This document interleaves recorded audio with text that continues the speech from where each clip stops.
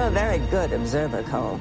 We have a very advanced program, something very different. An opportunity to reduce your sentence considerably. And possibly play an important role in returning the human race to the surface of the Earth. No license, no prints, no warrants. Well, he took on 5 cops like he was dusted to the eyeballs. What year is this? What year do you think it is? 1996. That's the future, James. Do you think you're living in the future? I am simply trying to gather information to help the people in the present trace the path of the virus. We're not in the present now. This is a place for crazy people. I'm not saying you're not mentally ill. For all I know, you're crazy as a loon. The army of the 12 monkeys, they're the ones that spread the virus. Monkeys. He's been living in a meticulously constructed fantasy world, and that world is starting to disintegrate. You haven't become addicted to that dying world? No, sir. He needs help. I think I'm crazy when people start dying next month. I don't belong here. You're here because of the system. I know some things that you don't know. Yes, my son. He sent me to the wrong year. You're certain of that? Science ain't an exact science. You had a bullet from World War I in your leg, James. How did it get there? I don't know. You're a trained psychiatrist. You know the difference between what's real and what's not. You said that I had delusions. You said you could explain. I'm trying to. I want the future to be unknown. I can help you. Get you out. You can't hide from them. Don't even try. We're all monkeys. The thing mutates. We live underground. They're watching you. I just want to do my part to get us back on top, in charge of the planet.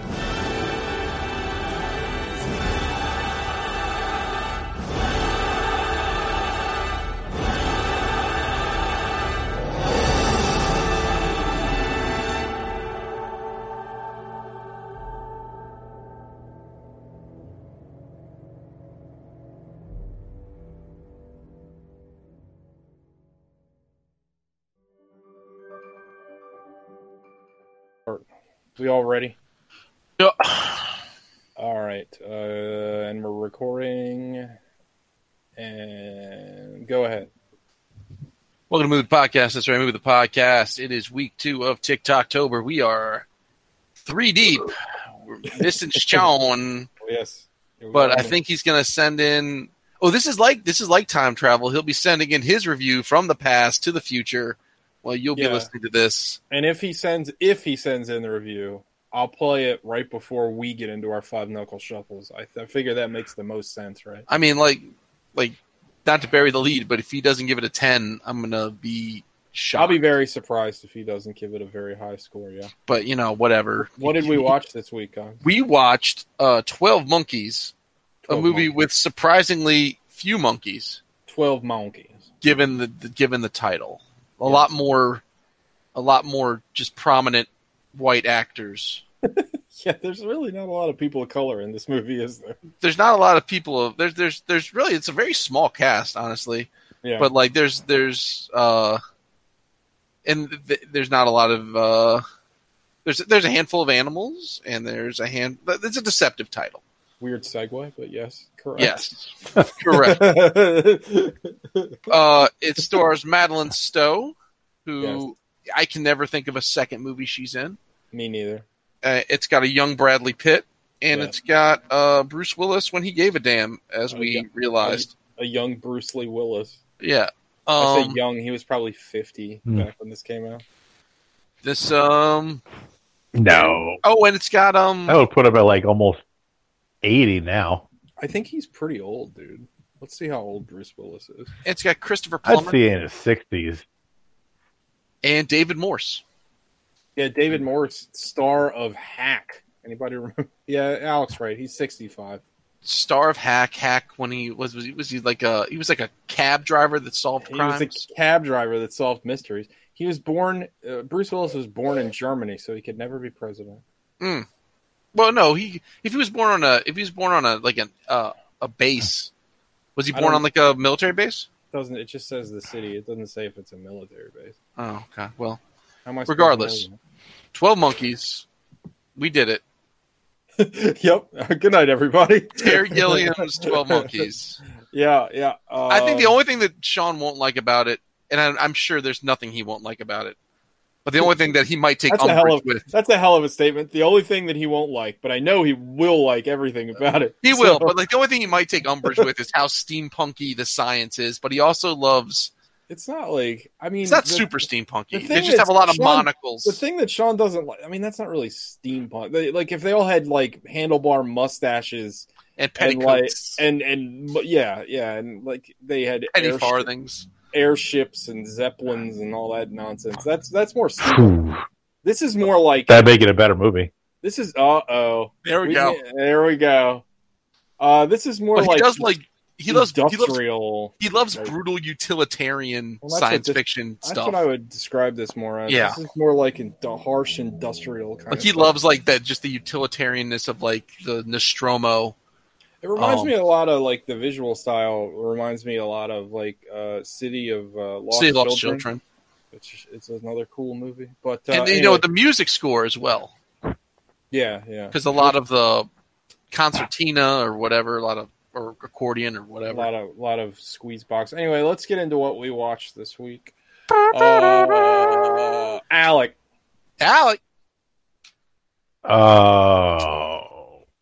Okay. I watched two things. Things? One of the things was Talladega Nights. Nice. I like how you're revisiting the classics. That movie's still good. Shocker. It still holds up. Thank God they never made a sequel. It was unnecessary. Yeah. I feel like if they would have, it would have been trash. I mean, a lot of sequels are unnecessary. Zoolander 2. Oh, well, almost every comedy sequel is unnecessary. Like one of the worst movies ever made. I couldn't even finish it. I got like 5 minutes into it, turned it off. Yeah, it's really fucking bad. So Talladega Nights is still really funny. Talladega Nights. It's really funny. Everybody in that movie is hilarious. That might be the funniest John C. Reilly has ever been, and that's saying something because he's been funny in a lot of stuff. More than more than Walk Hard. He's really good in that. I think he's better than Walk Hard, but he is rare. But like in this, playing that dumb, affable, sincere idiot. Yeah. Like all the scenes with him like trying to reconcile with Will Ferrell. Yeah, he just doesn't understand why Ricky Bobby doesn't want to be friends with him. I don't want to hang out with you, man. Why not? He's like inviting him to the wedding of his wife. Yeah. Like, why can't we man, be best friends? You lost your wife. You lost your job. Don't lose your best friend too. It's so good. It's not him being a dick. It's just him being genuinely It's like Alex said, he's affable and he genuinely doesn't understand what he did wrong. It's pretty. Also, that same scene has, how do you turn the stereo on and the TV at the same time? Why would you want to turn the stereo and the TV on at the same time? Because I like to party. Yeah. And then later on, he's got the other phone call where I think your house is haunted, man. Oh, yeah. No, that's just his settling down. And then in the background, you hear a ghost just like, get out. And it never gets brought up again. Yeah. No, they never. Fantastic joke. Nope. There's so many good jokes that if you like, is it in the credits, the credit roll, or is it in the actual movie where they're like packs of they're cutting promos like for different products, and one of them is like packs of radioactive dogs. That's in the movie. Scare the shit out of me. If you don't like Big Red, fuck you. I love Michael Clark Duncan, and I mean he's great in everything, but he's so good in that movie. That's also got the great line about Mike Honcho. It's a full spread, and I mean it. I pulled my butt cheeks apart and everything. Yeah, Mike Honcho. Don't you put that evil on me, Ricky Bobby? Oh, such a great movie. Yeah, a simpler time. The movie's a simpler time. Takes you back, and like a really subdued, much simpler. And Ali G, whatever, I can't think of his name. Sacha Baron Cohen. Yeah, but he's super he's a good actor, understated gay Frenchman. Yeah, I like it. It wasn't He's tremendous.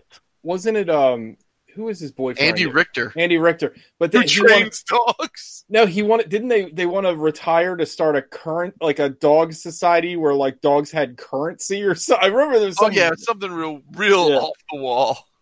Yeah. And he's like having lunch with like most. Yeah, that's exactly. But yeah, he's Elvis Costello, German Shepherd trainer. Yeah, that movie rules. Yep, Most Def, Elvis Costello, and then the two Sarahs. They do everything together, including poop. One single plop. What's the thing? Once again, that movie's great. Jean Girard is on the pole, which is a statement of his position in the race and not a statement about his sexual preferences. That movie came with my. The other thing I watched. Go ahead. Sorry, I was saying that movie came with my PlayStation 3. I still have the weird thin Blu-ray case. Yeah. The other thing I watched was a movie that I thought I had seen, but maybe I hadn't, or it's been a long time. Was Pootie Tang. Oh, I love that movie. Pootie Tang rules. I think that movie's fun. It's a lot of fun. Dave Attell, I think, wrote it. Or no, Chris Rock wrote it. No. It's Louis C.K. No, Louis C.K. wrote and directed it. Yeah. Oh. Yeah. We can't talk about it anymore. Yeah, I thought. Yeah, he wrote and directed it, and I was really waiting to see him actually like pop up in it, but he didn't. Yeah, I don't think he's in it. Yeah. Well, him and Chris Rock. No, are like but that movie's fun. It's a blast. Everybody that's in it is really funny. Tippity on the tippity. Yeah, I think my favorite part was Bob Costas at the end. Gets like mad at whatever Pootie Tang says to him. He's like, "What the hell did you just say to me?" Lay me down on the panty sty. Oh, lay me down on the panty sty. Yes. Sarate. How do you say Deneno to 20 that movie's million? fun. I'm not. The movie rules. I don't really know what else Lance Carruthers has been in, but he's Not really a funny lot. in that. Is Lance Carruthers Pootie Tang? Yeah. Yeah, he's really good. He's great in that as that character. Yeah. He's done a lot Chris of Rock TV. and what's the other guy's name who plays his best friend? JB Smoove? Is he in it? Yeah, he's in it. They're both really funny. I love David Attell's in it. David Attell's not really in it a ton. what he's in there is funny. Like I love that movie got me from the jump when they're talking about when Pootie Tang was born in a small town just outside Indianapolis. That town, Chicago. It's good stuff. Yeah. That is a it's a good movie. I recommend it if anybody's never seen it before. That is a underrated gem. It's a polarizing film. People love Really? it or hate. Yes, I've actually never met a person that didn't like it. That's one of those weird movies that I I've bring met up. And lots of people. always that seem to love. Well, those people suck. And I showed it to lots of people in college, and that was a divining. You could either in a Pootie Tang camp or you weren't. Yeah, well, I'm very pro Pootie Tang. Same. Always have been. Stifler's mom's in it. Yeah, Karen Black. Yeah, and Robert Vaughn. Robert Vaughn. It's Robert Vaughn, right? Yeah, that one. Yeah. Because when they're doing the interview, it's like, so who's in the movie? It's like Truckee, Biggie Shorty, Dirty D, and Robert Vaughn. Yeah, and then at the end of the movie, Bob Costas is like, that is the longest clip for a movie anybody has ever brought to this show before. It was supposed to be a clip. Yeah, Bob Costas is pretty funny. He was in basketball too, wasn't he? Wasn't he? Didn't he have? Yeah, it was Costas and Michaels. Al Michaels, yeah, and they both have some pretty funny lines in that movie. To think this sport used to only be played in driveways, and to think that a few short years ago, those girls were only in grade school.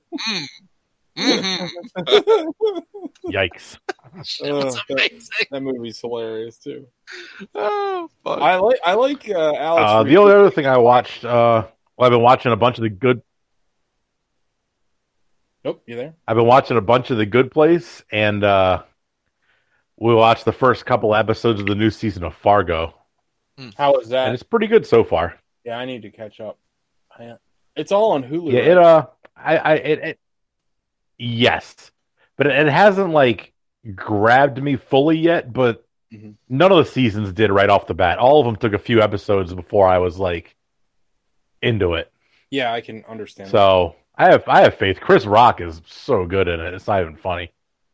Yeah. Oh shit! I did watch another movie. I can't believe I forgot about this third amazing movie I watched. Oh Lord! What is so I don't know how much you guys remember from when Adam Sandler last year with all his like Oscar buzz for Uncut Gems, and he said something to the effect of, "If I don't win the Oscar, I'm just going to go back to making like the trashiest movies possible, and you all are going to have to deal with it." Oh shit! Did you watch his new Halloween movie? Yup. God damn it! So I was actually going to bring it up on the show. I was thinking, since he released this, that we should do a special episode on it. But if you already watched it, so how bad is it? It must be pretty bad if you don't even remember watching it. You forgot it completely. Uh-oh. I think I might have watched it like last night, or no, I guess it wasn't last night. 2 nights ago. But yeah, it's he's basically playing him. Basically, he's Bobby Boucher. Oh God. He's playing the same character from The Waterboy. Fun. The same like vocal inflections and everything. And it's just a movie for a chance to get all his buddies in a movie again. Well, that's what like that's all of his movies. Kevin James is in it. Rob Schneider's in it. Did they go to any fancy like locations? he got bored. No, it all takes place in one little town. Oh. It all takes place in Salem, Massachusetts. I just watched a movie from Salem. Because it's Halloween and witches. Is it? It's called like Herbie Halloween, right, or something like that. It's not great. Yeah. It had its moments, just like all his movies. Was it better or worse? It's called a Hubie Halloween. Hubie Halloween. Was it better or worse than that murder mystery movie that we watched with him in it? The one with him and Jennifer Aniston. Remember that one? I'm gonna say better. It's not a high water. Better not than a high that. watermark, but like not by a lot. Yeah. Well, again, it must have been pretty bad if you forgot you watched it and you watched it last night. But not bad enough to make an impact on you either way. So.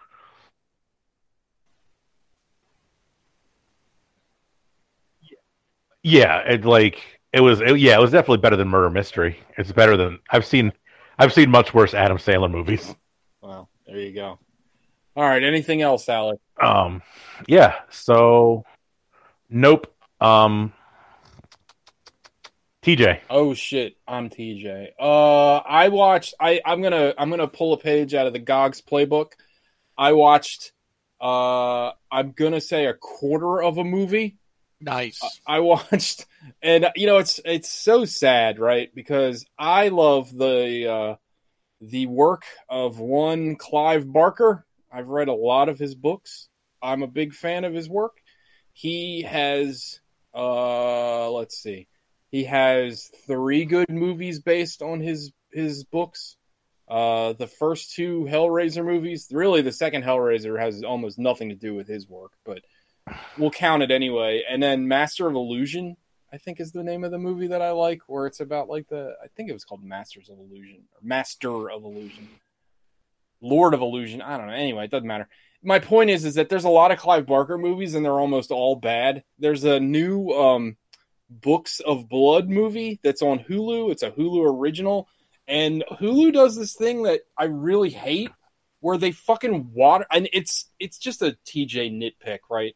But there's a fucking Hulu watermark in the bottom right-hand corner of the frame through the whole movie.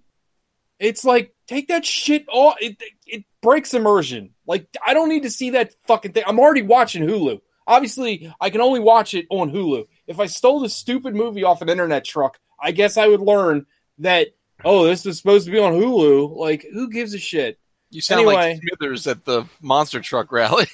Well, it's stupid, man. Like, why? I don't know. Like, I know this is dumb, and I guess I'm probably the only person that feels this way. But when you watch a movie, it should just be the fucking movie. Like, I don't need to see any goddamn watermarks or logos. Like, all that shit just takes you out of the fucking movie. Because I'm literally... Genuine question. Yes. Subtitles don't count. Obviously. No, not subtitles. But when things manage to fall off internet trucks and it says screener on it, does that fuck with you? Yeah, kind of. But at the same time, like, those screener cuts are hard. Like, you only get those around Oscar time. And usually those are the only way you can see those early. So, yeah, I don't like it. It's not my preferred way to watch it. But you get over it. Yeah, I don't like it. And I will almost always, if it's something I like, I will go get it when it comes out. So I don't have, like, that's not the version I want to have to watch, for forever. Anyway, the funny thing is Books of Blood. There was another Books of Blood movie that I watched. Like, it came out like 4 or 5 years ago. I talked about it on the show, and it was fucking terrible. Now, that movie was a single story. It was just a story from... The Books of Blood is like a long... Like, he wrote like 6 books that are titled The Books of Blood, but they're all just like... it's not an anthology. It's like a short story collection, because it's all written by Clive Barker. Like, Rawhide Rex came out of the Books of Blood, a bunch of things. But anyway, so this movie is called Books of Blood, and this movie takes kind of the cue from the original source material, where it's like a Tales from the Crypt movie or a creep show kind of movie, where it's got a wraparound and then it's individual stories. I think it's 4 stories, 5 if you count the fucking wraparound. But automatically, as soon as the movie started, I was a little worried, because the movie starts out with this weird cold open, and then that stops. Then I guess it's either you could look at it as another cold open, or it's possibly the wraparound, which is also boring and doesn't really work. Then it gets into the story, the main story, and this is the only story that I watched. And like, it looked cheap.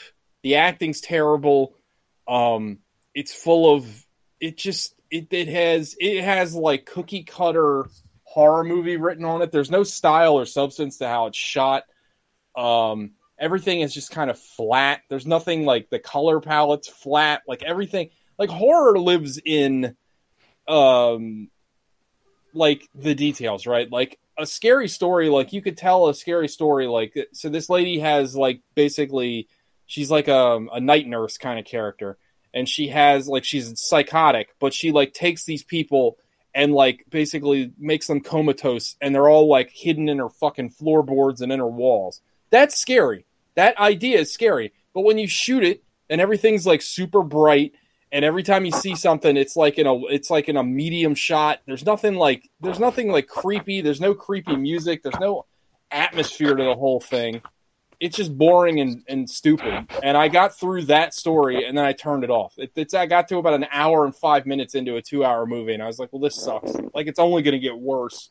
So yeah, Books of Blood on Hulu. I didn't even finish it. So, and then other than that, I didn't watch anything else. Little inside baseball. We're recording on a Saturday. Instead, we usually record on Sunday, but this is my movie watching night. I usually watch a couple of movies on Saturday. So, the only other thing I watched is the season finale of The Boys, which I thought was amazing. And that was really good.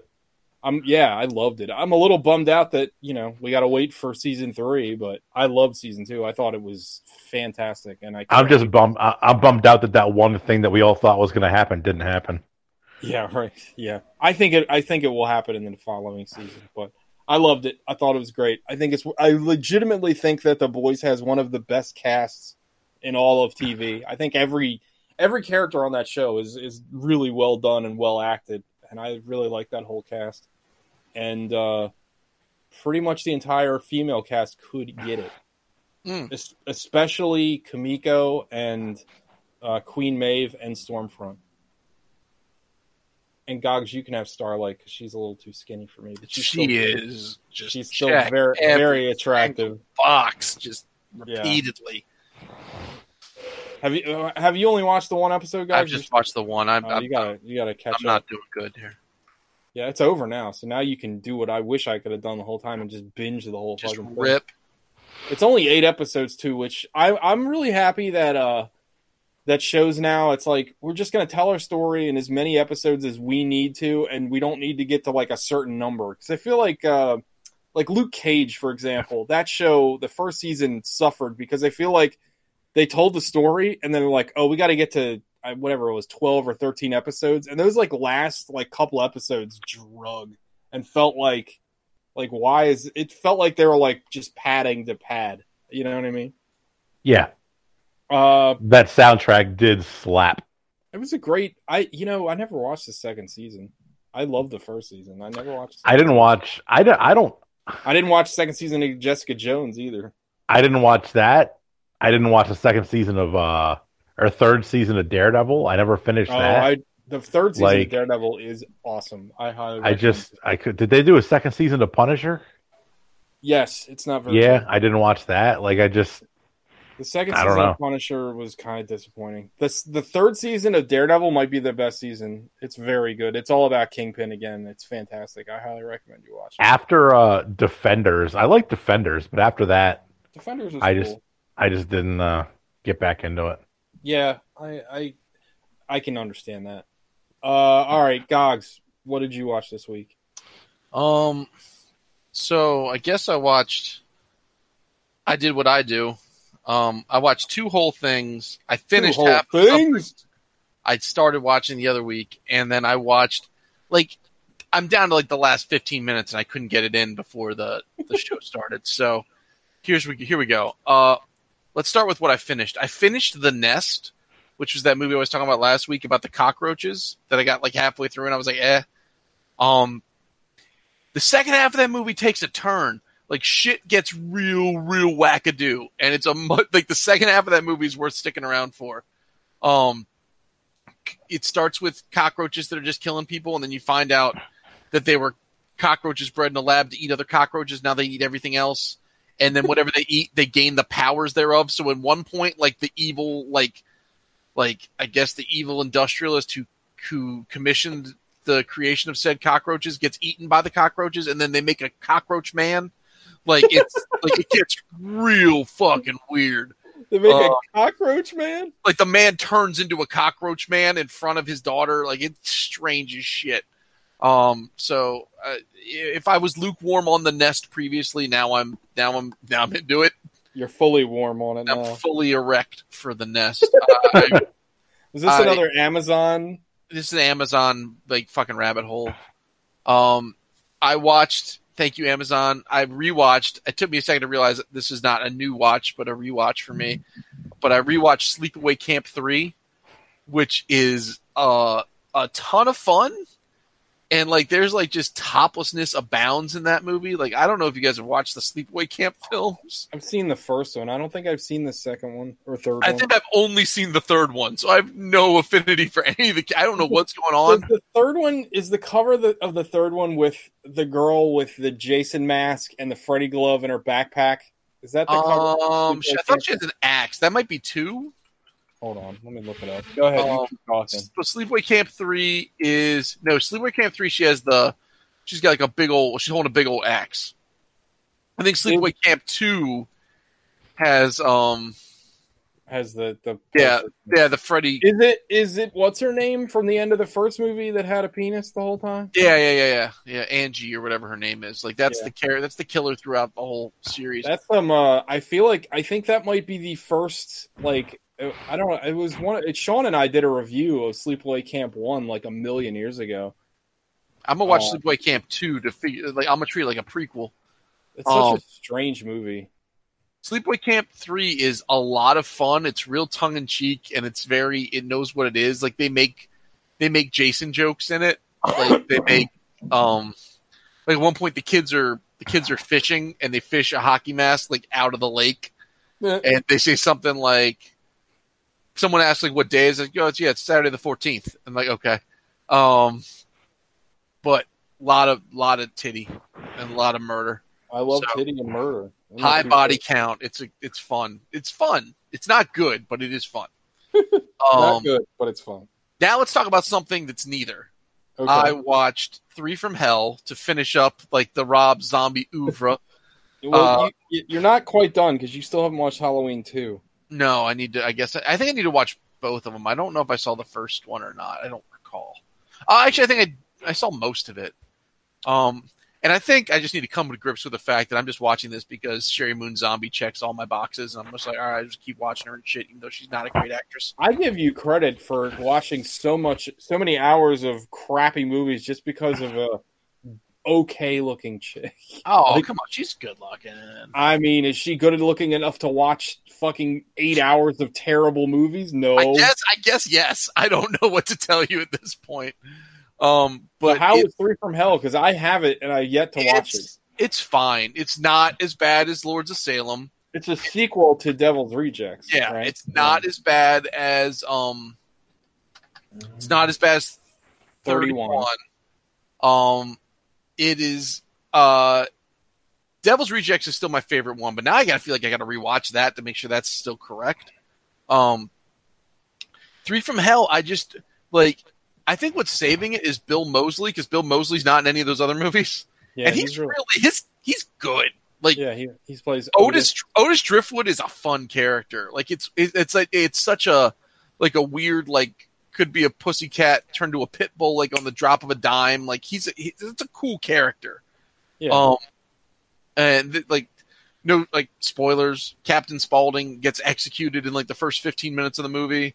So the third character is that Robert Brake guy who was also in 31. I wonder if that's because in real life Sid Haig wasn't doing too well. He did not look great in the parts of the movie he was in. He probably couldn't do any more, so that's probably why they did that. But Robert Brake's character, he passed away like shortly after that movie. That makes sense. I mean, rest in peace, Sid Haig. He's great. Sid Haig was great. Robert Brake's his character's fine in it. Like, it's like, so they don't, like, 31 was like, I don't know, so fucking strange and over the top. Like, it was off-putting. And then, like, Lords of Salem was just like, Lords of Salem was trying to be the witch and it wasn't. So what's the plot of 3 from Hell? 3 from Hell. So at the end of The Devil's Rejects, right? They're driving in the fucking the convertible into the cops, and they're just getting shot to shit. And you're like, well, I thought they all died. Yeah. No, they got shot to fuck, and everything. Everybody's like, well, they're gonna be dead any minute now, and they all survive, and they all get put on trial. And now the movie starts with Sid Haig getting executed, Otis is in prison, and Baby is in a mental institution / prison. Okay. And then Otis escapes with the help of his half-brother, who is Robert Brake. And then they formulate a plot to get Baby out. They get Baby, and then they run off to Mexico. And then they're hanging out in Mexico in this little Mexican, like, kind of backwater town.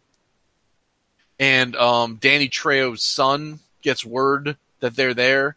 So remember, Danny Trejo was like, and DDP were fucking him up in. They were bounty hunters or something, right? Yeah. So Danny Trejo in the beginning of the movie gets locked up with Otis Driftwood, and then during Otis's escape, he kills Danny Trejo. So now the son wants revenge. So the son has a bunch of like luchador Satanist like hitmen coming to this town. It sounds cool, but it doesn't really pan out. Like, it's not bad. It's just not good. Like, all the stuff that made all the stuff, I feel like The Devil's Rejects was really like lightning in a bottle. Like, there's no lightning in a pan. Excuse me. I don't know how they did it that one time, but like, it's all the same character. I just didn't like. So he's writing the bad guys to be the ones you root for. Yeah. So all the good guys are just pieces of shit. Right. But like the good guys are also pieces of shit. Everyone's a piece of shit, but he's not doing like a Nicholas Winding Refn way where you're like, you can do it. I mean, that is a doable thing. I mean, it is doable. Like, yes. Hateful Eight is like that. I mean, they're all shitheads in that. But then again, like, it's not everybody can write like Quentin Tarantino. You know what I mean? So the movie the movie happens, and there's stuff that happens in it. But like, Like I've never. The movie happens. Andrew Petrella, movie the podcast, 3 stars. But there's not. I'm never like. I'm like never. Oh shit! I said your whole name. I just doxed your ass. Sorry. That's buddy. fine. I never felt like I never felt any tension or like I just didn't care. You didn't care, yeah. I get care. that. Like, That's how I feel about most of his movies. Like I wanted to care. I don't really give a shit about his character care. because he doesn't write them very well. Right. So, and like the thing is, like I think it's funny because obviously he's inspired by a lot of the same shit that I love. Like schlocky Euro horror and shit like that. And a lot of those movies don't have great characters either. But the thing is that the spectacle makes it interesting, or the storyline. Like I'll give you an example, and you've seen this. We watched it together. The Beyond. The characters in The Beyond aren't the most in-depth, amazing characters, but the atmosphere of the plot is cool and the storyline is cool. And it's like you got to have one or the other, right? You got to either like focus. You got to focus on something. And I feel like, especially lately in his movies, like you don't have a storyline that really compels you to do anything. Like 31 was like that. Yeah, I didn't care about anybody. Yeah. I wanted to. Like, I don't know why I cared about him. That's why I'm going to go back. I haven't watched Devil's Rejects in a while, but I remember liking that movie. And I remember caring because I felt like there's parts in that movie where the characters seem like they're going to get their comeuppance, and they're like in the middle of some shit. Like when they're dealing with William Forsythe. William Forsythe, right? That scene like has tension. Like, oh fuck, like this is, and that's an interesting scene to watch. This guy who's like a lawman, like kind of break his own rules and kind of go off the fucking reservation. Like that's it's a dumber version of The Proposition, right? Like that's right. The same kind of premise in that movie. So, but yeah, I mean, 3 from Hell, it wasn't bad. It just wasn't good. It wasn't as like super. it just wasn't that super goofiness that the 31 had, and it wasn't like this like try hardiness that Lords of Salem had. There wasn't anything to like attach yourself to. No, it's like the same. Like honestly, the best part is Bill Moseley. Bill Moseley is great. He is legitimately really good. And I like that character a lot. Yeah. And then the last thing I watched, Bill Moseley, super nice guy. I can imagine. I always say movies, this, but so Bill Moseley is a guy that used to be at every horror convention before the Rob Zombie stuff. I'm sure he still goes to them, but before he played Chop Tank in Texas Chainsaw Massacre 2. Got it. And like that was his kind of. That's why he's in other horror movies from that era, but the most prominent one is he plays Chop Tank in Texas Chainsaw Massacre 2. Well, he did a whole album with Buckethead called Corn Bugs. Huh. And I was in line. I wasn't in line for him, I'm afraid, but I was in line for somebody else, and I was next to his table. And I was like, I love the Corn Bugs album. The Corn Bugs album is literally just him doing like weird horror spoken word poetry over Buckethead's crazy ass guitar playing. He was so tickled that somebody like loved that Corn Bugs album. He was like so nice to me. We had the longest conversation about Buckethead and all this other shit. He was so fucking cool. I'll never forget that. We had like a 25-minute conversation. You could see in his face he was so excited to talk about that album, and I feel like I was the only person in the world that listened to that album and really loved it. I thought it was so funny to me. But yeah, Bill Moseley, a sweetheart of a man, very nice guy. Like, and I feel like he made whoever, maybe it was Rob Zombie, maybe it was his choice, whatever it was. Like his character in House of a Thousand Corpses is fine. I don't really care for that character as much. But like his character in Devil's Rejects, when he's basically he's basically playing Charlie Manson. Yeah, like he's real good at it because it's terrifying, like how he just flips on a dime. It's fucking great. Yeah, I agree. Sorry, continue, guys. Then the other thing I watched 90% of this film, and I'll finish it. It's called Pieces. I think it was either. I've seen Pieces. Yeah, I've seen Pieces. It's Spanish or Italian. Pieces as the greatest tagline about it's about a snuff film, right? Like that's like the whole. No. Oh, maybe we're thinking of two different movies then. This is like a movie about a guy who stalks co-eds on a Boston college and slices them up with a chainsaw. It's the same one. Yeah, it has the same one. Yeah, Pieces has the tagline on the poster. It's like it's not Texas Chainsaw Massacre. It's real. something like that. I can't remember. I'm looking it up now. I don't know. It was it is full of some weird shit. Like they do some weird stuff. Like this college, I think only has 7 people going to it. One of the kids is this goofy kid who's like literally fucking everyone, and he's gonna fuck the tennis champion who also is a detective who is going to go undercover at the school to lure out the murderer because she's a sexy lady, but she's incompetent in her job. Like all the cops rely on this one college student to help them out. Like at one point, the chief of police is telling the lead detective on the job, "Get me some answers. I don't care if you're tired. Take speed and figure something out." Like that's literally what they're saying. How old is this movie? 1982. Oh yeah. Oh, okay. At one point, they have a conversation. A girl. Here's what happened. Here's the scene. This girl is supposed to meet up with this kid who everybody wants to fuck, and this guy fucks everybody. Like, and you see his penis at some point in this movie. Hell yeah. She's supposed to meet him at the school, not aquarium. What's the term for natorium, an indoor pool? Hey. So she shows up. She's in the pool by herself. She's getting ready to go into the pool, and she does that. This is the poster for. That's the poster. That's correct. It has the tagline: "You don't have to go to Texas for a chainsaw massacre." Then pieces. It's exactly what you think it is. So this girl goes to this. She goes to the pool. She has one of those like Tommy Boy moments where she takes off her robe and she's in her bikini. And then there's nobody around, so she says just pop her top off because that's fun. Yeah. So she dives in the pool. You see the because whoever the murderer is, I still don't know who it is. You see their feet approach the pool. They use one of those like skimmer nets to get her on top of her head and like kind of half drag her, like drown her to the edge, pull her to the edge, and then grab the chainsaw, and then the pieces. That's exactly what you think it is. I just found another poster that's literally just a bloody naked woman, and it's got the font of the it's like an official movie poster. It's just a naked bloody woman. It's great. Yeah, and then like she gets chainsawed to bits. The cops show up, and then they ask like the professor of anatomy to come by, and they're like, "Hey, could this woman, this is like the third person to die on campus or something. Like, could this woman have been cut up by a chainsaw? Maybe just like that one over there." And like the chainsaw's in the same room. Like you didn't have to connect a lot of dots. Like at one point the killer gets on an elevator with another co-ed and he has a chainsaw behind his back the whole time.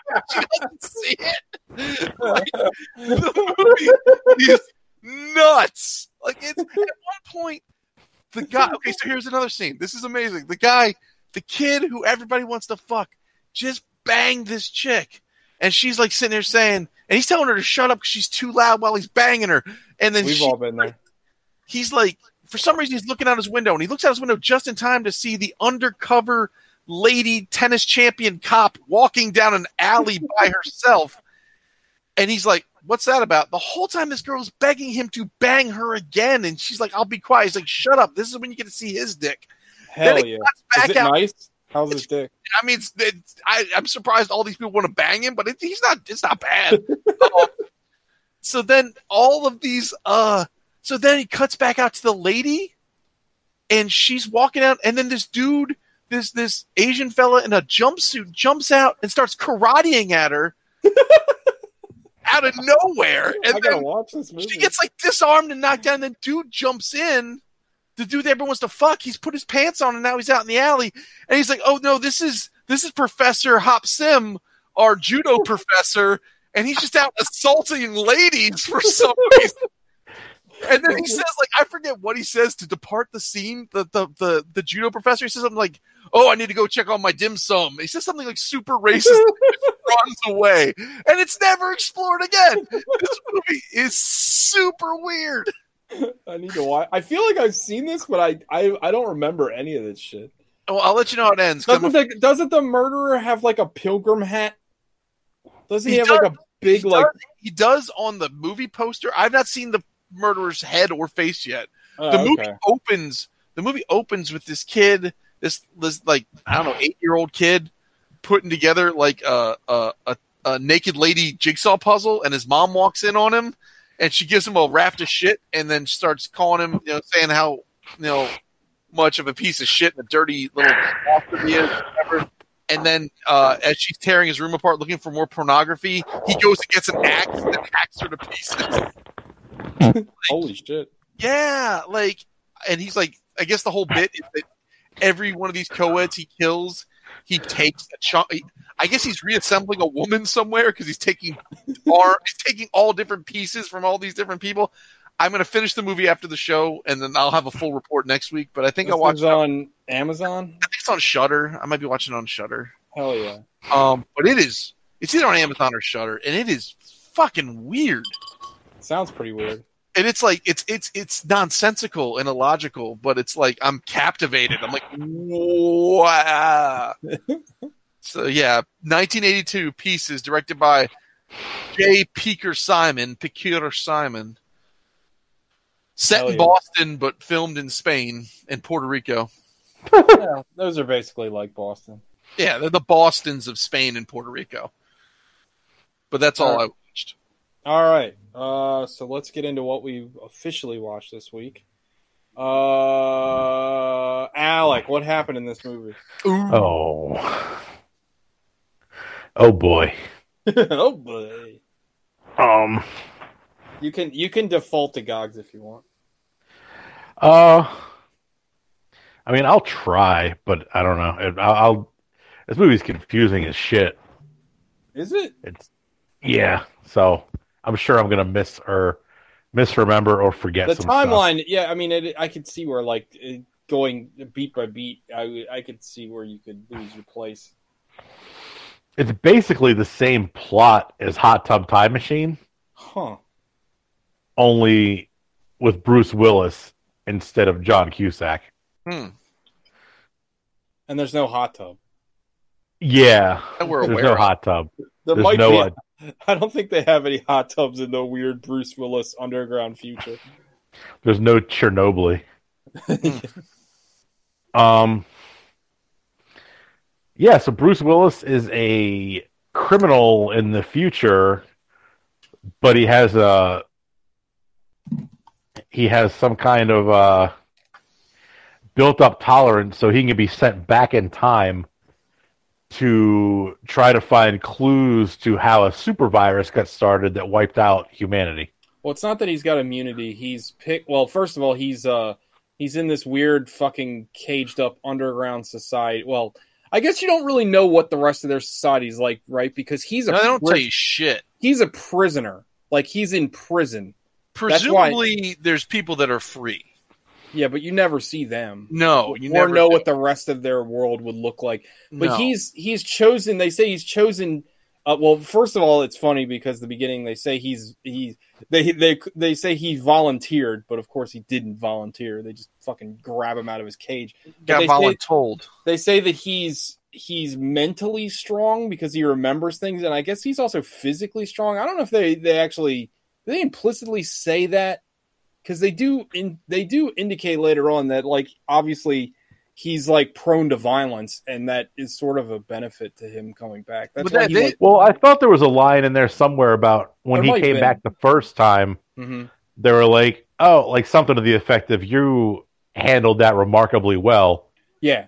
Assuming that some people like either go nuts or their bodies explode or... Well, yeah, and I think like he also, like, when they read off his like charges as to why he's in jail, there's a weird like sexual thing that goes on in this movie that's like really understated, because like one of his crimes was like, I forget the exact wording, antisocial sex or something like that. Something like that. But then every time he comes back from I know we're jumping around, sorry, the movie jumps around, but like every time he comes back from the past, they're like, what did you do? Was it women? Were you around women? Like, they bring it up, like the scientists bring up women to him, like sleeping around like a bunch of times. Like, there's some weird sexual aspect to this that they don't really ever like put out on Broad Street, but it's there. But anyway, yeah, he's chosen for his unique abilities for whatever, to collect specimens, like Alex said, to try to find the cause of this plague that killed humanity. All of humanity. Yeah, like everyone. Not like the current plague we're dealing with. Well, not yet anyway, until it mutates. Yeah. Yeah, I mean, it could. But this plague, presumably within like months, killed everybody. Yeah. Also, just real quick, this is the Gogs, you said at the beginning of the movie, when we watched it, we all watched it together. Social distance outside, so we follow protocols. But when we all watched it, Gogs, you were like, I don't think they ever mention the year of like he's in the future, but I guess you can kind of, since you know he's the kid at the end, you can kind of assume. Right, he was like 8 in 96, and you figure he's probably in his like late 30s. 40s, yeah, 30s, 40s. So he'd be like right around now, right? Like it'd be, yeah, so 96. Well, so 96, if he was 8 in 96, and let's say he's, let's say he's 38. So he'd have been born in 88. So yeah, say it's like 2026 or something. Yeah. Right? No, so 96. If he's 8 in 96, he's 18 in 06, he's 26 in 16, and he'd be 36. What? No, I'm sorry. If he's 8, hold up. I can do this. Stop. If he's 8 in 96, he's 18 in 2006. Yeah. He is 28 in 2016, and he would be 38 in like 2026. So let's say it's somewhere around now. It's like 2020. 2020, 2030, something like that. Yeah. Yeah. Presumably. They don't ever say it, but I mean, you can kind of suss it out. Yeah. All right, continue. So sorry, he gets sent back in time to try to determine the source of this plague, and I think they said try to get a sample of it. Yeah. So they can reverse engineer it or get a vaccine or something. Yeah, and their plan is to never stop it from happening. It's really just to figure out how to fix the future that they're currently in, not to prevent it from happening. So it's not like Terminator or anything. They want to. Well, it kind of is by the end, right? But like again, we're jumping all around, but yeah. He gets sent back in time too far the first time, and ends up 6 years before the plague is released. And like nobody knows what the fuck nobody knows what he's talking about anyway. But even more so this first time.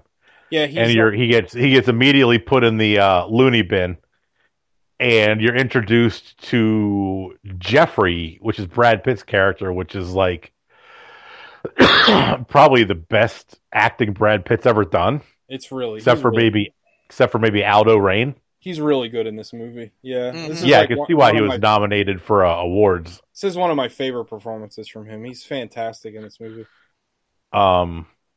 And so often he doesn't.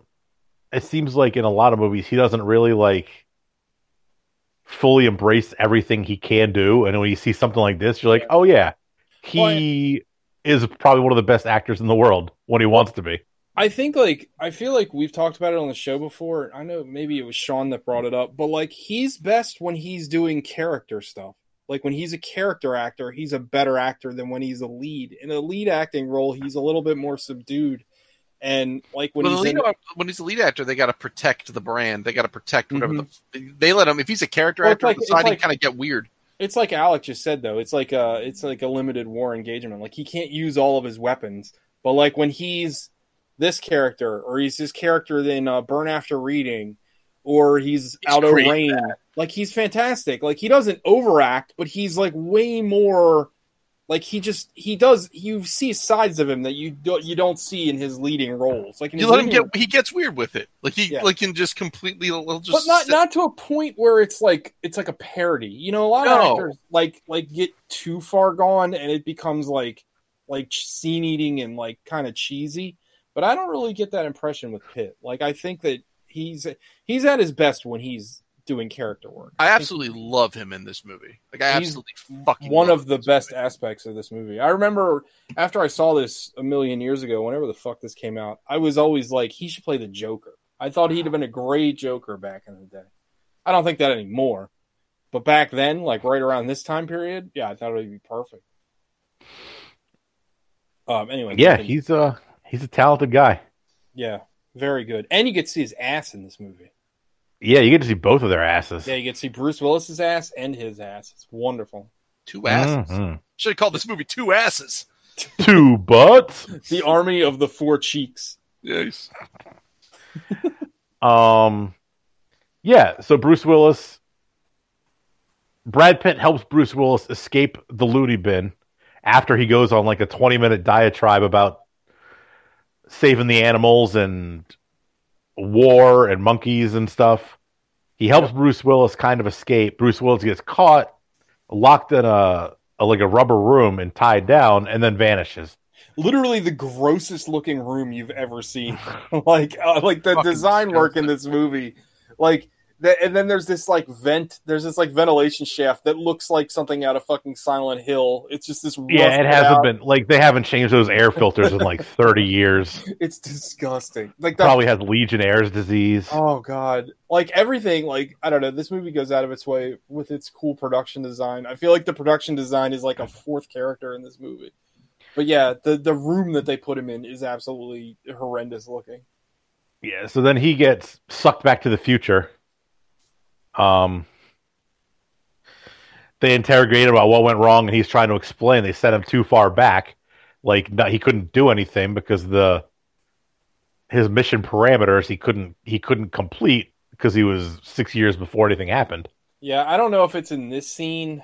I think it might be in this scene. This when he shows back up in the future, he's in a cell, and there's that other guy that's talking to him. And I think this is the line I really like. It's one of my favorite lines in the whole movie, where he's like, Bruce Willis is telling this other convict, he's like, they sent me too far back in the past. And he's like, exact science isn't an exact science. Science isn't exact science. Science isn't an exact science. I love that line. And I thought that was great. I like the kind of fuck up future that they're in. They know so much, but they're still not great at what they're doing. It seems very human, you know? Yeah, and they're just like, well, we got prisoners, just keep sending them back. Well, it's like their time machine is controlled by one of those big steam dials that the Titanic was driven by. I didn't know, And I do appreciate, not to get too out in front of it, but I do appreciate that they don't explore the world that he's from at all. They don't explore the time travel aspects. They never explain Thank God. They don't explain anything about it. You never see him leave or show up. He's just suddenly there, and you never see him blink out.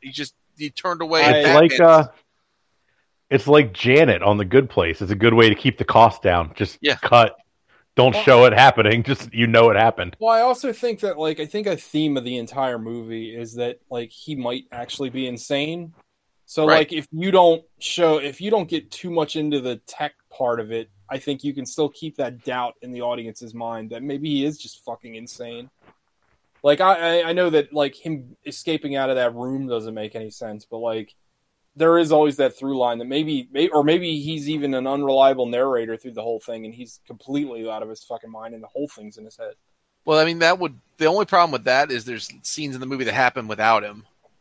Well, yeah, but that doesn't matter. That it's still he's still the central figure of the movie. You know what I mean? Fair. He's still. Again, obviously, that's not what the movie is going for, but you could keep. You could argue it. Yeah. Every time he's off screen, everybody should be talking about where's David Cole. Poochie? I have to go back to my planet now. He died on his way to his home planet. Poochie's dead. The Simpsons. Yeah, so he gets sucked back in time, explains everything to them, and the doctors / government maybe or high council say, "Oh, we're going to send you back again. We fine-tuned everything. We're going to send you back again. This time it'll be right." And they do send him back again. Yeah. And this time they get it to the right timeline. Or no, wait. No, they send him back to they fuck up. They send him to World War I. He gets shot in the leg. Yeah. And then he gets teleported or time traveled to Baltimore in 1996, which is where he was supposed to be. Also, I guess from this scene you can infer that whenever he shows back up in the past, he's naked, which kind of sucks. And potentially in the future. He's naked in that trench. So, when he shows back up anywhere, is he just fucking naked on the street? Well, yeah, I thought they said at some point, like, he can't take anything with him. Oh, yeah, you're probably right. I don't know if Because that's why he had to, like, eat the spider. Oh, yeah. It's like Terminator rules. Yeah, Terminator rules. All you can take with you is your poop. Oh, shit. He goes back. Oh, we didn't even. Madeline Stowe is his psychiatrist when he's in the mental hospital the first time. Yep. And she's like pushing hard to like kind of take it easy on him and take it slow.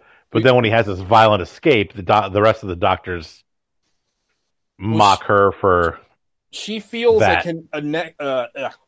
She feels a connection to him immediately, and she keeps saying like, "I feel like I know you from somewhere." Like there's like an overarching story thing about kind of like fate and like how she like it's one of those it's like Dr. Manhattan thing where it's like the time is a flat circle. Time is a flat circle. It's happening all at once because like she hasn't met him yet, but she has this memory that she's already met him. And also throughout the movie, like you've shown this dream that Bruce Willis is having. We're at this airport with this blonde woman chasing after this guy and all this stuff. So anyway, yeah, Madeline Stowe could get it. Just putting it out there. So when he goes back in time and gets shot in World War I and then ends up in Baltimore, ironically enough, not shot in Baltimore. No, he's still shot. He didn't get shot in Baltimore. Oh, I see what you did there. And this time he kidnaps Madeline Stowe. He should have gotten shot again. There should have been a line where it's like, "Why do you have 2 bullets in your leg?" Well, one was from 100 years ago, and this one's from right now. Yeah, I went to a Royal Farms and I got shot. Rofo, got that Rofo cola. Wait, they have their own soda? Yeah, they're in like 2 liters. Do they really? I didn't know. Yeah. That. What are the flavors? Like normal Coke flavors, I think, like cola, Sprite flavored. Yeah, lemon lime, so on, so forth. Mm-hmm. Orange. This time he kidnaps Dr. Riley, I think.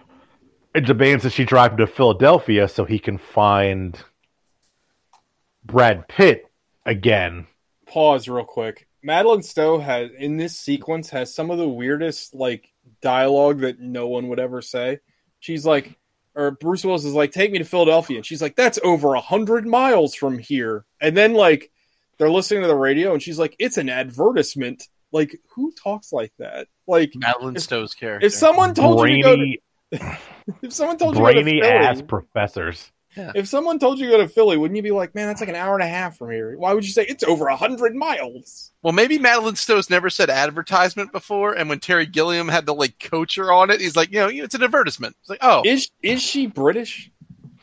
Her name Los sounds Angeles, very California. British. Hold on. Born in L.A. Oh, anyway. They get to They get to Philly. Is Philly where Brad Pitt is now, or is he in New York? They get to Philly.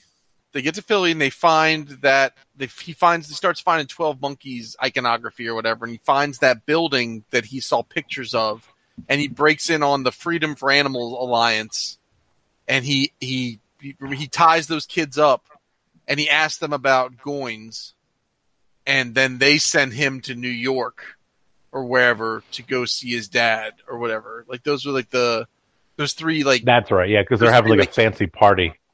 Right, like the three hippie kids in that one storefront are like, they're radicals, but they're not like militant radicals. They're just like crunchy radicals.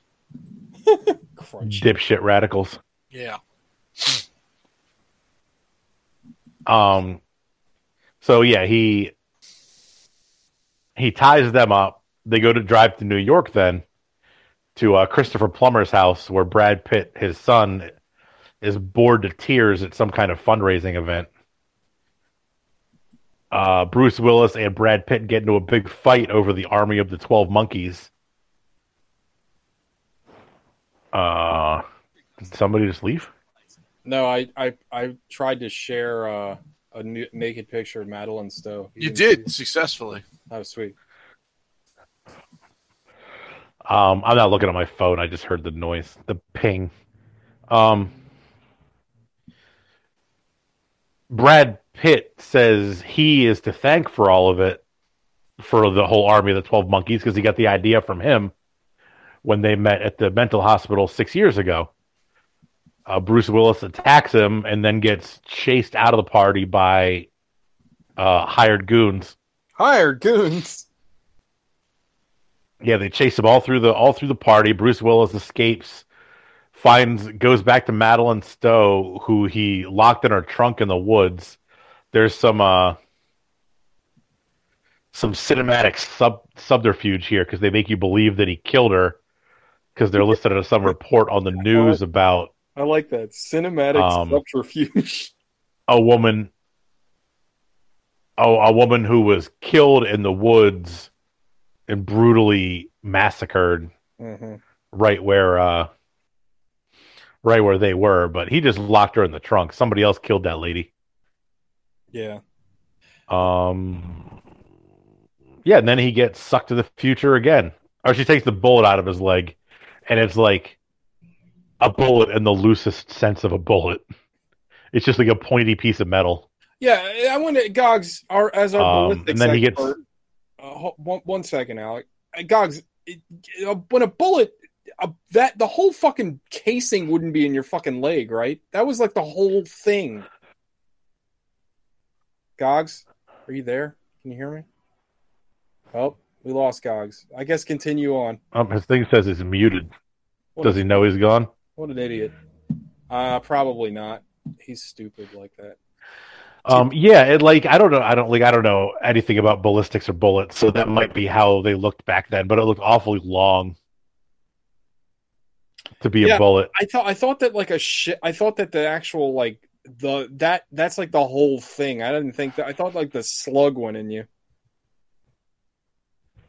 Anyway, continue. Yeah.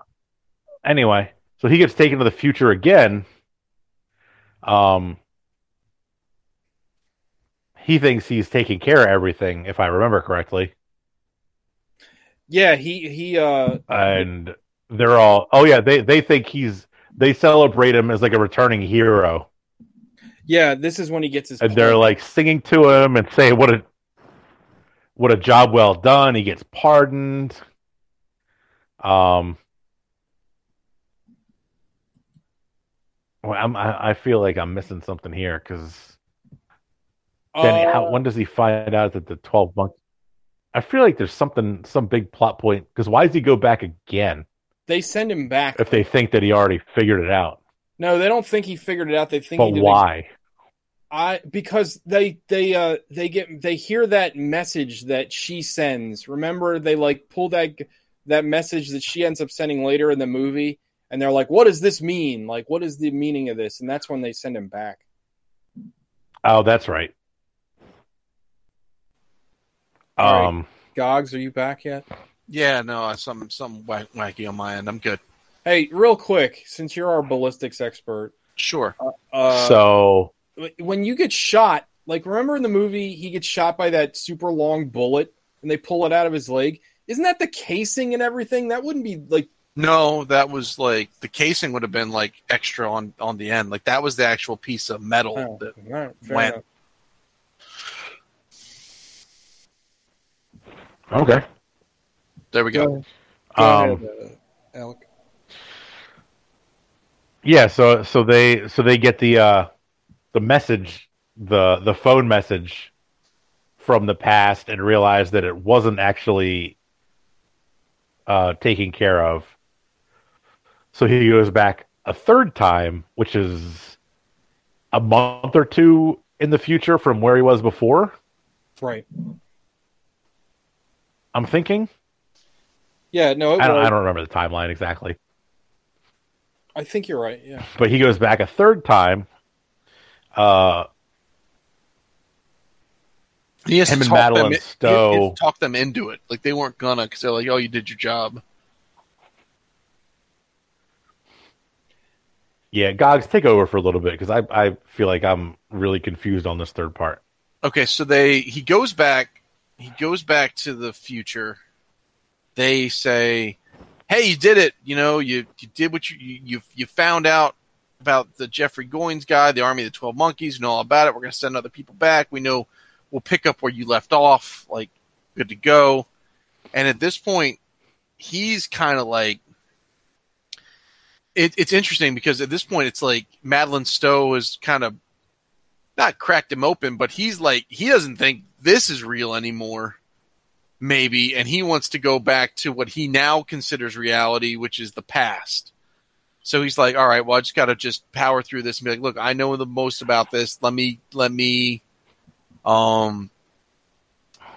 go back. I can keep going. I'm strong enough to do this. Also, I don't know if it's in this point where he goes back in the future and says this, but he even says like, "Oh, you like," he's talking to the doctors. He's like, "You said that like a mind isn't supposed to be in two timelines at once." I think like it's something that runs through the movie that his character is like mentally breaking down every time he goes into the past. Like obviously the first time he's pumped full of drugs and he's like not himself, but I think like his mental state is deteriorating every single time he goes back and forth between timelines. See, I don't think that's necessary. Well, sort of. I think what's happening is that everyone's fucking with him. I think he knows the truth, but he's getting like effectively almost like gaslit every time he goes back, and everybody's telling him he's crazy, and he's finally like maybe coming to grips with like maybe he's convincing himself he's crazy because that's what everyone keeps telling him. But in actuality, he has a grip on everything that's going on. Like, yeah, maybe. Because he's getting so he does his vanishing act. He goes back to the future. Madeline Stowe gets found. Everybody's interviewing her. They're like, "Where's this guy?" She's like, "I don't fucking know." And then she's back at her house or whatever, and she finds out. Maybe you guys already covered this when I had to fucking drop off. But so one of the side plots in the whole movie is that whenever they're in the car, they see the news or on the radio, they're talking about this kid who fell down a well and all of this like effort to try and save him. It's a real Timmy O'Toole situation. So then James is like, I remember being scared about that when I was a kid and how frightening that was. And then he says something about, oh, it's all prank. They're going to find him in a barn. And then while he's gone this next time, it's revealed that the kid was a prank. He's found in the barn. And that's what like flips the switch for Madeline Stowe. So Madeline Stowe is like, shit. If he knew that and he's right about that, is he right about 5 billion people dying? And then that kind of flips her out. And then she goes looking for the Army of the 12 Monkeys, and she does this thing. There's this really interesting like cross scene where right before he goes back in time again, Madeline Stowe is outside of the place where her and James had been in Philly, where they met like the crunchy hippie terrorist kids. And she's spray painting, like, is this where it happened? Is this where the virus started? Is this where 5 billion people die? And she's spray painting that, and it's right before that is a picture. James Cole was looking at that spray painted image from the past. Yeah, as she's doing it, which is something that he directly influenced happening. Yeah. Which is kind of a through line, right? Like the whole thing, like at one point James is dealing with like, did I cause all this by planting the original idea in Jeffrey Goins' head? Like, did I start these dominoes falling? Which I think is a really interesting idea. Yeah. And you could argue that he did. Well, not really, because ultimately the Jeffrey Goins thing has almost nothing to do with what caused the apocalypse. But as a result of his actions, he caused Madeline Stowe to call up. So I don't know if we went over this, that Jeffrey Goins' dad is Christopher Plummer, who is like a super virologist. Yeah. And he also is, he does that thing I love when British people play American characters, but they want to hide their accents. They have hilarious Southern accents. Foghorn Leghorn. Yeah, he's like, I'll say. I tell you, a son of mine would never do something like this, missy. I tell you what. Yeah. It's hysterical. Get some of that peach tea. So now, but I wonder if, like in the end, like when Madeline Stowe is calling Christopher Plummer and saying, so Madeline Stowe's freaked out. She calls Christopher Plummer. She's like, your son is going to steal this virus and unleash it onto the world as a plague, yada yada. And then he looks at David Morris and says, maybe we should up security and do this thing. I guess maybe that guy was already going down that road, but earlier in the movie. Earlier in the movie, Madeline Stowe is talking about like apocalyptic visions from the past, and she wrote a book about it, like the psychology of apocalyptic visions or something to that effect. Well, one of the big things she was talking about was like that whole, I guess, was it the Cassandra complex, the Cassandra whatever, Cassandra like knowing the future but not being able to do anything about it, and how that would drive you insane, which is this whole movie. Yeah. And David Morris is there, and he like tries to tell her a bunch of shit, and she basically doesn't listen to him. So like, even like that, I feel like that's like the movie telling you that like basically David Morris is planning this shit from the start. So like really all the other stuff is kind of inconsequential, right? Well, that's how I read it. So let's look at that, right? So now Madeline Stowe is in Philly spray painting this shit and yelling. So Brad Pitt and his army of the 12 Monkeys and these hippie crunchy kids are in there, and the 12 Monkeys armies are getting ready to go do whatever they're about to do. James shows up, pops in out of nowhere, bamps in, whatever. Says, hey, how you doing? I'm crazy now. How's your mother? I'm gonna turn myself in. Now he's convinced he's crazy, and she's like, "No, you're not." So she's trying to undo everything she had been doing previously. They go to like a flop. They go to a flop house hotel to find out, or to try and I guess like settle him out. They get assaulted by a pimp. They run out and buy some new clothes, and they're like, "Fuck it, we're going to go to Key West. Who gives a shit? Let's go. If it happens, it happens. If it doesn't, then at least we're away from this nonsense." Jeffrey Goins and his group go and they kidnap his dad, Christopher Plummer, and they end up taking him to like the Philly Zoo, and they unleash all the animals and whatever. And that's the 12 Monkeys' big plan, right? But Christopher Plummer in the van says like, "I was tipped off about what you're planning on doing. I'm no longer in charge of the virus. I've taken myself out of the equation." So the dots I'm connecting are Madeline Stowe calls Christopher Plummer. Christopher Plummer hands over basically the keys to the palace to David Morris. So he's no longer, so Christopher Plummer's no longer the liability, but then this allows David Morse to have the virus. Yeah. And take it around the world. Maybe. I mean, I feel like he's already a high-ranking guy in whatever, like in the virology department. So it's like he probably could have done whatever he neted to do regardless. But like, maybe, yeah. And here's another thing, right? We're fucking jump all over. Let me hold this thought. Let me write it down so I don't fucking forget. So here we go. So now, Madeline Stowe and Bruce Willis are trying to get fucking away. They buy tickets to go to Miami or wherever, or Key West. They buy some Boogaloo Boy shirts and head to the airport. On the way to the airport, they're like, how long does it take the airport? It's like, normally 45 minutes, but you didn't put in the Army of 12 Monkeys factor. Like, what does that mean? The cabbie says that. And they're like, oh, they released all these animals. Like, oh, that's all they did. That's not that bad. And they have a laugh about it. And they're like, oh, everything's going to be fine. Yeah. As like giraffes are running up the freeway. Yeah, like all sorts of crazy shit. But it's like, okay, this is still shitty, but it's harmless. Maybe everything's going to be okay. And then Madeline Stowe has a little fun moment where she goes and leaves a message for the cleaners. And she's like, look, it's just a cleaner, James. No big deal. And then she starts saying, she's like, I decided to say, whatever. And then he repeats the message back to her that he couldn't have heard because he heard it in the future. Yeah. And that kind of further locks in that, no, he's not crazy. Yes, he's from the future. Yes, this shit happens. So it goes from like elation to terror again. Wait, like, hold on. That happens earlier. No, that happens now. It's right there. Are you sure? I thought that happened when he was still like bleeding from his mouth after he ripped his teeth out. It's soon after he rips his tooth out because the homeless. Because when they're I'm sorry, I don't want to run all over you, but when they're in the cab, aren't they already dolled up in all their new new gear? And they're dolled up in their new gear, and then they see that the 12 Monkeys are bullshit.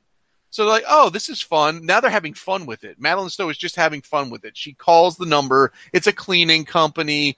Whatever. Have a Merry Christmas. Like she's happy. We're going to fucking Key West. But then she goes from being all fucking stoked to realizing, like, boom, oh shit, he heard this from the future. What does that mean?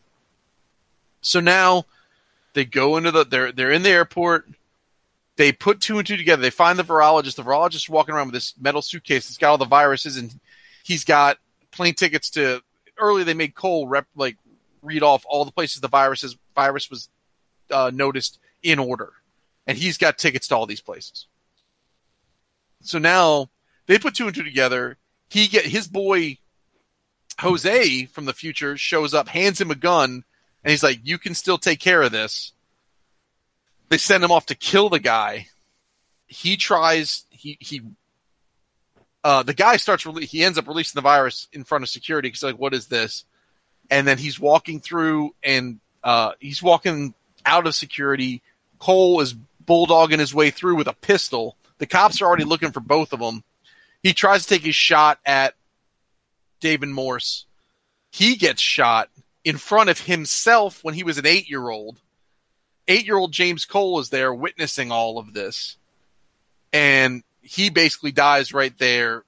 The virus gets away on a plane, and James Cole locks eyes with young James Cole locks eyes with Madeline Stowe, and that's maybe where you get the whole I know you from somewhere thing, even though it's from the future and it's time's a flat circle and all that other good shit. Then there's a weird little coda, sort of a coda, because David Morse gets on the plane, and then the person he sits next to is one of the scientist ladies from the future who mentions that she's in insurance, which makes you think that maybe she stops him from releasing the rest of the plague, or she gets the sample or whatever. Yeah, I mean, I feel like that's what they're leading you to believe. That's why she's saying she's insurance. So I think it's the movie's way of saying it's a happy ending, right? Because they're going to stop. Eventually, they're going to stop. They've gotten closer and closer and closer to the source. Well, that's why she's there, right? I mean, right. And they finally got to a point where, like, you mentioned it earlier, right? They keep sending the prisoners. Well, they've got to a point where they're sending one of the scientists. Yeah. So here's what I wrote down. Here's what I want to bring up. Throughout the whole movie, right? You go back to Cole's. He calls them dreams, but it's memories from when he was a child, witnessing what ultimately is his own death. Right? Yeah. And in one of those dreams, the face of David Morse is actually Brad Pitt, Jeffrey Goins. Yeah. But that's what I'm wondering. Go ahead. Is did Cole's actions, was this always going to happen? Was it originally going to be Jeffrey? Through Cole's actions, it diverted Jeffrey off of that path, but it brought David Morse onto it. I don't read it like that. I think maybe. I mean, it's a valid question, but I don't read it like that. I think later in the movie, Madeline Stowe talks about how crazy people impart like things that influence them. They like she makes up this whole thing. She thinks he's full of shit because the only reason that she was in his dream is because like he knows her and he's putting her in that place. I think that's what it's purposefully trying to throw you off, right? Well, see, Bruce Willis just is seeing Jeffrey because it's like a red herring for the audience, but you can write it off as, again, he's on drugs, he's being gaslit, or he's losing his fucking mind. So he's just associating Brad Pitt with that.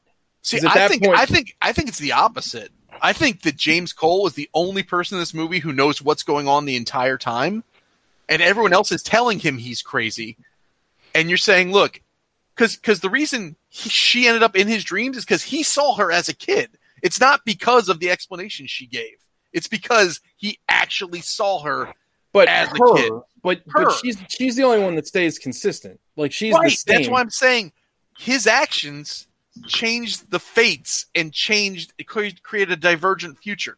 Like if you can trust that vision, why can't you trust the Brad Pitt vision? Because his actions, that doesn't make any sense, right? Because the whole point of the movie is that his actions, it's one of those fucking time travel things. It's a paradox because if he never did anything to begin with, his kid would the kid version of himself wouldn't remember him at all, right? So his actions are always the same. His actions, like to complete that timeline or whatever, he's always going to do the same thing, right? Okay. So like that's what I mean. Like it's always been David Morris.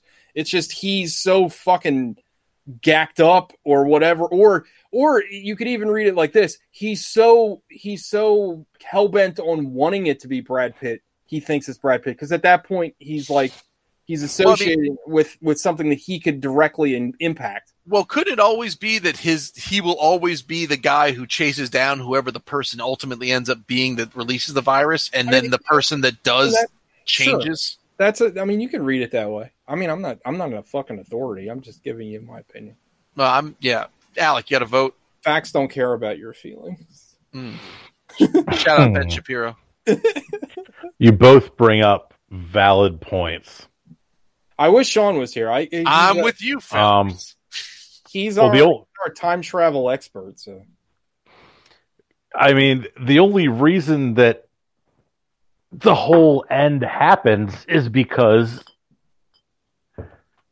James calls the future one last time to like almost gloat. Right. And none of it would have happened if he hadn't done that. If he hadn't done that, he would have gotten off. But I guess the whole virus would have been released. He would have gotten off. Yeah, he calls one last time and say, no, the 12 Monkeys are a prank. That's not big. It's not who you want. Yeah. And then presumably that sends them down to a whole nother rabbit hole. Yeah. And who knows how many trips and times back they took to get to that. And then they sent Jose back. And he shows up like 10 seconds after he ends the phone call. Right. After he chokes that guy who was just trying to take a dump. Mm-hmm. That shit was funny. He's just trying to take a fat shit. Pretty much. Yeah, that's the movie. That is the movie. A classic sci-fi banger. I mean, we talked a lot about the movie during the synopsis this time, so let's just get into Five Knuckle Shuffles. At this point, I will interject Sean's Five Knuckle Shuffles if he sent me one. So I'm going to make a beeping sound right now. This is me going beep, beep, beep. Whap, whap, whap. TJ, when you edit this is why I go beep, beep, beep, and that's where you put this in. Gogs, make a very loud... Actually, it won't matter because I crack it all down, so there's no peaks. So the clown has no penis. All right, Five Knuckle Shuffle time. Now, we're all waiting in anticipation for this one. Dying to know. I've been dying to know since we left your house. Gogs talked to me outside of your house immediately and wanted to know what Alec was going to think, and I have no idea. Alec is an enigma. We had a conversation outside of our cars going, Alec, where do we think he's going to land? Before you say anything, I will say that there wasn't any noticeable Alecisms that you hated it. There's no groaning. It didn't appear that you were on your phone. I'm going to write. This time I'm writing down my predicted score. Okay. All right. So, yeah, I don't know what you felt about it. And aside from what you said earlier tonight on the show, I'm not sure how you feel about it. I don't have really a guess either. So go ahead, Alec. Okay. My score is going to be a 7. Wow. That's a good overall, score. Alec, Gogs got it. Gogs nailed it. 7. Nailed it. All right. Overall, it was. I enjoyed it. Like I think I've seen this before. I don't know if I've seen the whole thing, and I definitely, if I have seen the whole thing, I haven't seen it all in one sitting. But there were scenes I remember. I remember Brad Pitt in the mental hospital at the beginning being crazy. Sure. I remember Bruce Willis in the future looking like dog shit. Yeah, overall, it's a good movie. It's tight.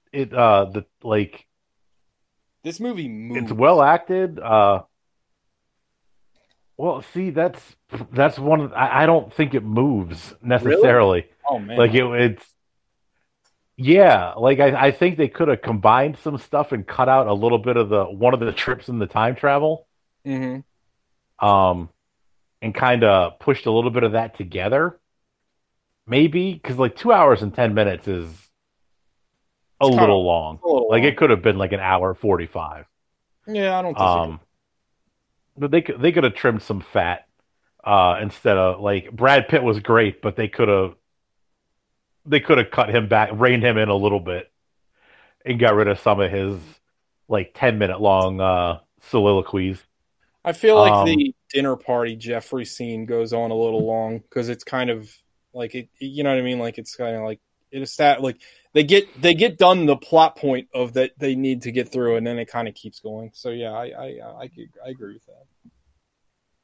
And the other thing that it wasn't major bothered me, but like at certain points in the movie, like I don't know if with Terry Gilliam, like who knows, it might have just been his like artistic choice, but the music did not like match the tone of like the scenes at all. Yeah, I agree with that too. There is like some weird choices, like, and I didn't notice that until watching it this time. I noticed that there was definitely some odd cues. Like at one point, and I was trying to think if it was when there was like a TV on in the background, but like when Brad Pitt's doing his thing, there's like Looney Tune sounds going on. Like, come on, man, we get it. He's crazy. Like, you don't need to like have like the sound of like a Bugs Bunny anvil drop and like all the sound effects. Like we get it. He's nuts though.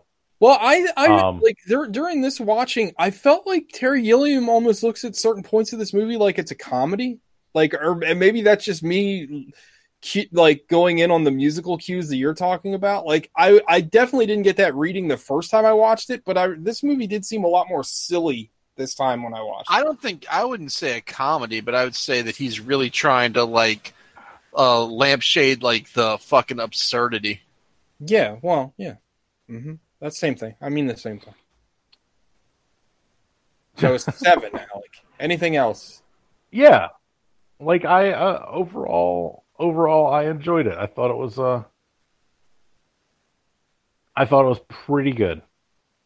All right. I continue to not know what flourishes in the mind of Alec. I'm very excited I got that one right. Like, I'm fucking stoked right now. Did a great job. Good job. And Gogs. Too. Gogs. Gogs. Yes. This will be it's gonna be a 10 for me, and it's probably I don't know. I know we've talked about this in the past.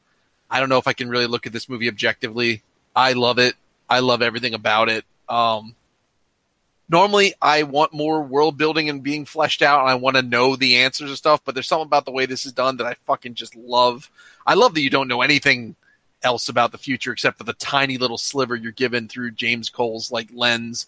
I love the fact that the time travel, which is the most astonishing part of this, is completely just overlooked. Like, whatever. No, we have time travel. We deal with that. I never picked up, even though it's fucking spoon-fed to you, I never picked up before the whole fact that basically Madeline Stowe has the Cassandra complex thrust upon her, which is the thing she's talking about and wrote a book about. Like, I never really grasped that aspect of the movie before, and the parallel play between James, her trying to convince James that he's insane, and then her trying to convince him that he's not. Like, right. Like, her character, like, their dynamic in this whole movie is awesome. It's fucking great.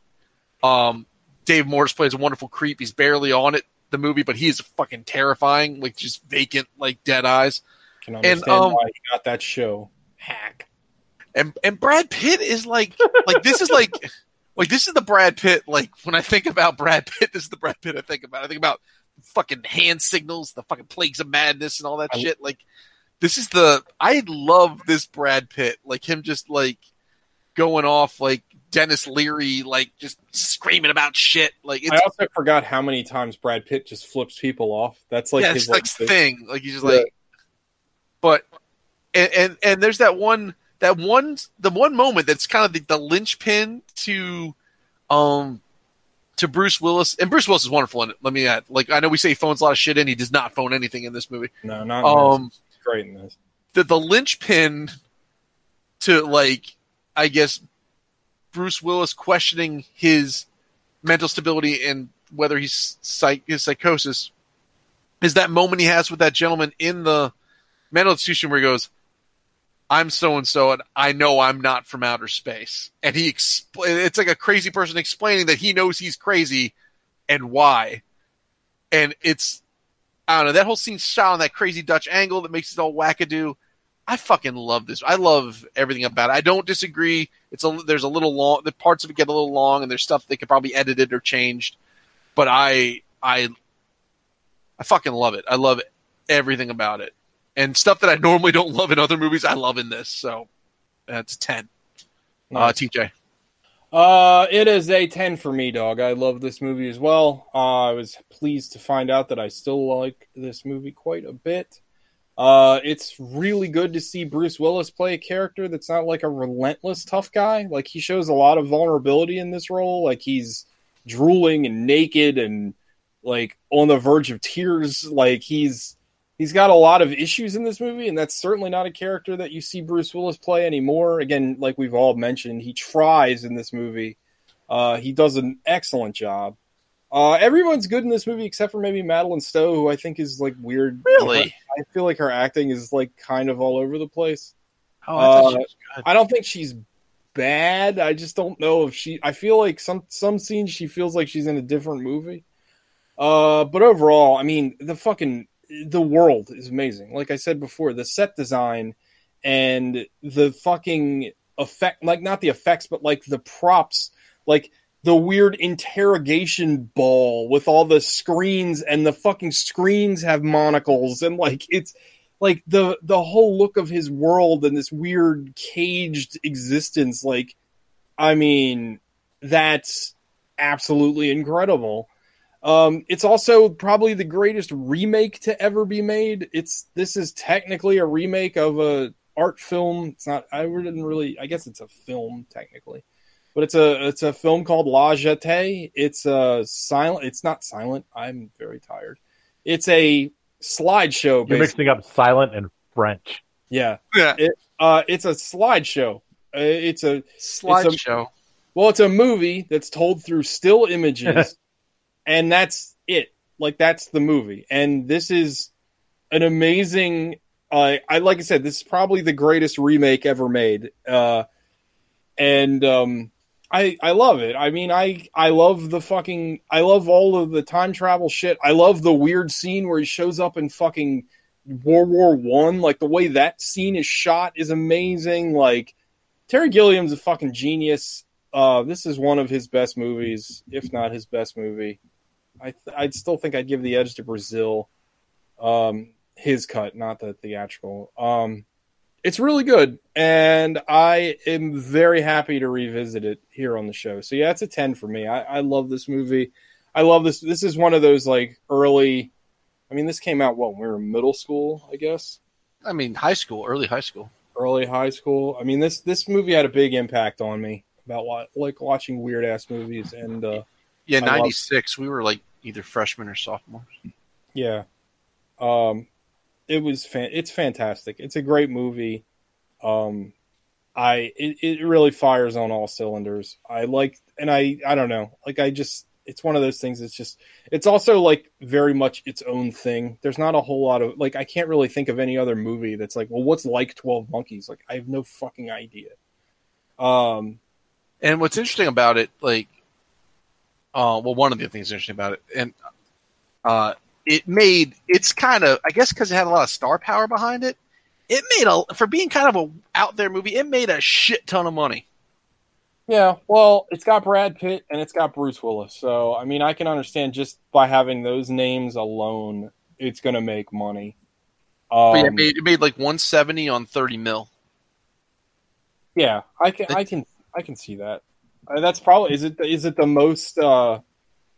most like highest grossing Terry Gilliam movie? I imagine it's either that or Fear and Loathing. So while we were on doing the show. So La Jetée is the whole thing is available on YouTube for free, and it's 28 minutes long. I highly recommend everybody watch it because it's short, but it's cool to watch what inspired 12 Monkeys. Like I really it's his highest rating according to thenumbers.com. It's his highest rated. It's his biggest box office by about 60 million. The Brothers Grimm. Oh, I forgot he made that. Is the second highest. Yeah, the Imaginarium of Dr. Parnassus, The Fisher King, Fear and Loathing only made 13 mil. I'm not surprised with that. That movie's very weird. Like, that movie's crazy weird, and I don't know. It's not like this. Also, like, I don't know if you remember the trailers for this movie. Like, this movie is weird, but it has like this the sci-fi element is going to draw in people that aren't necessarily like the trailer made it look like mysterious. I mean, it is mysterious, but I feel like I can see a general audience wanting to see this movie.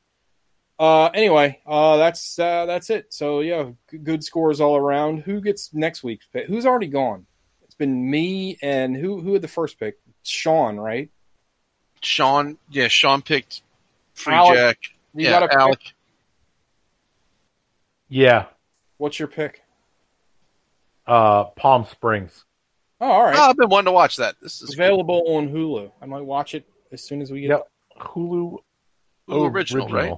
Yeah, it's a Hulu original. Well, no, it's not they paid for it. It was originally supposed to be a theatrical release, but with COVID, I think Hulu bought it. So yeah, they bought it, so it's whatever. Potato, who really cares? But all right. Well, potato. Palm Springs next week. You guys know the drill. Eat your own ass. Stay safe. Eat ass responsibly, I guess. 6 feet apart. I don't know.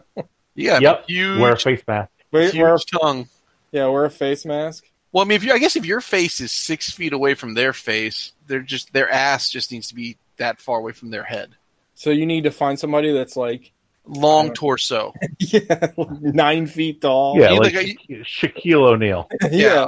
Eat like a human giraffe's ass. And here he comes, the human giraffe. You got to find Mechaneck from He-Man and eat his ass. Hell yeah. All right, everybody. See ya. All right. Good show, guys.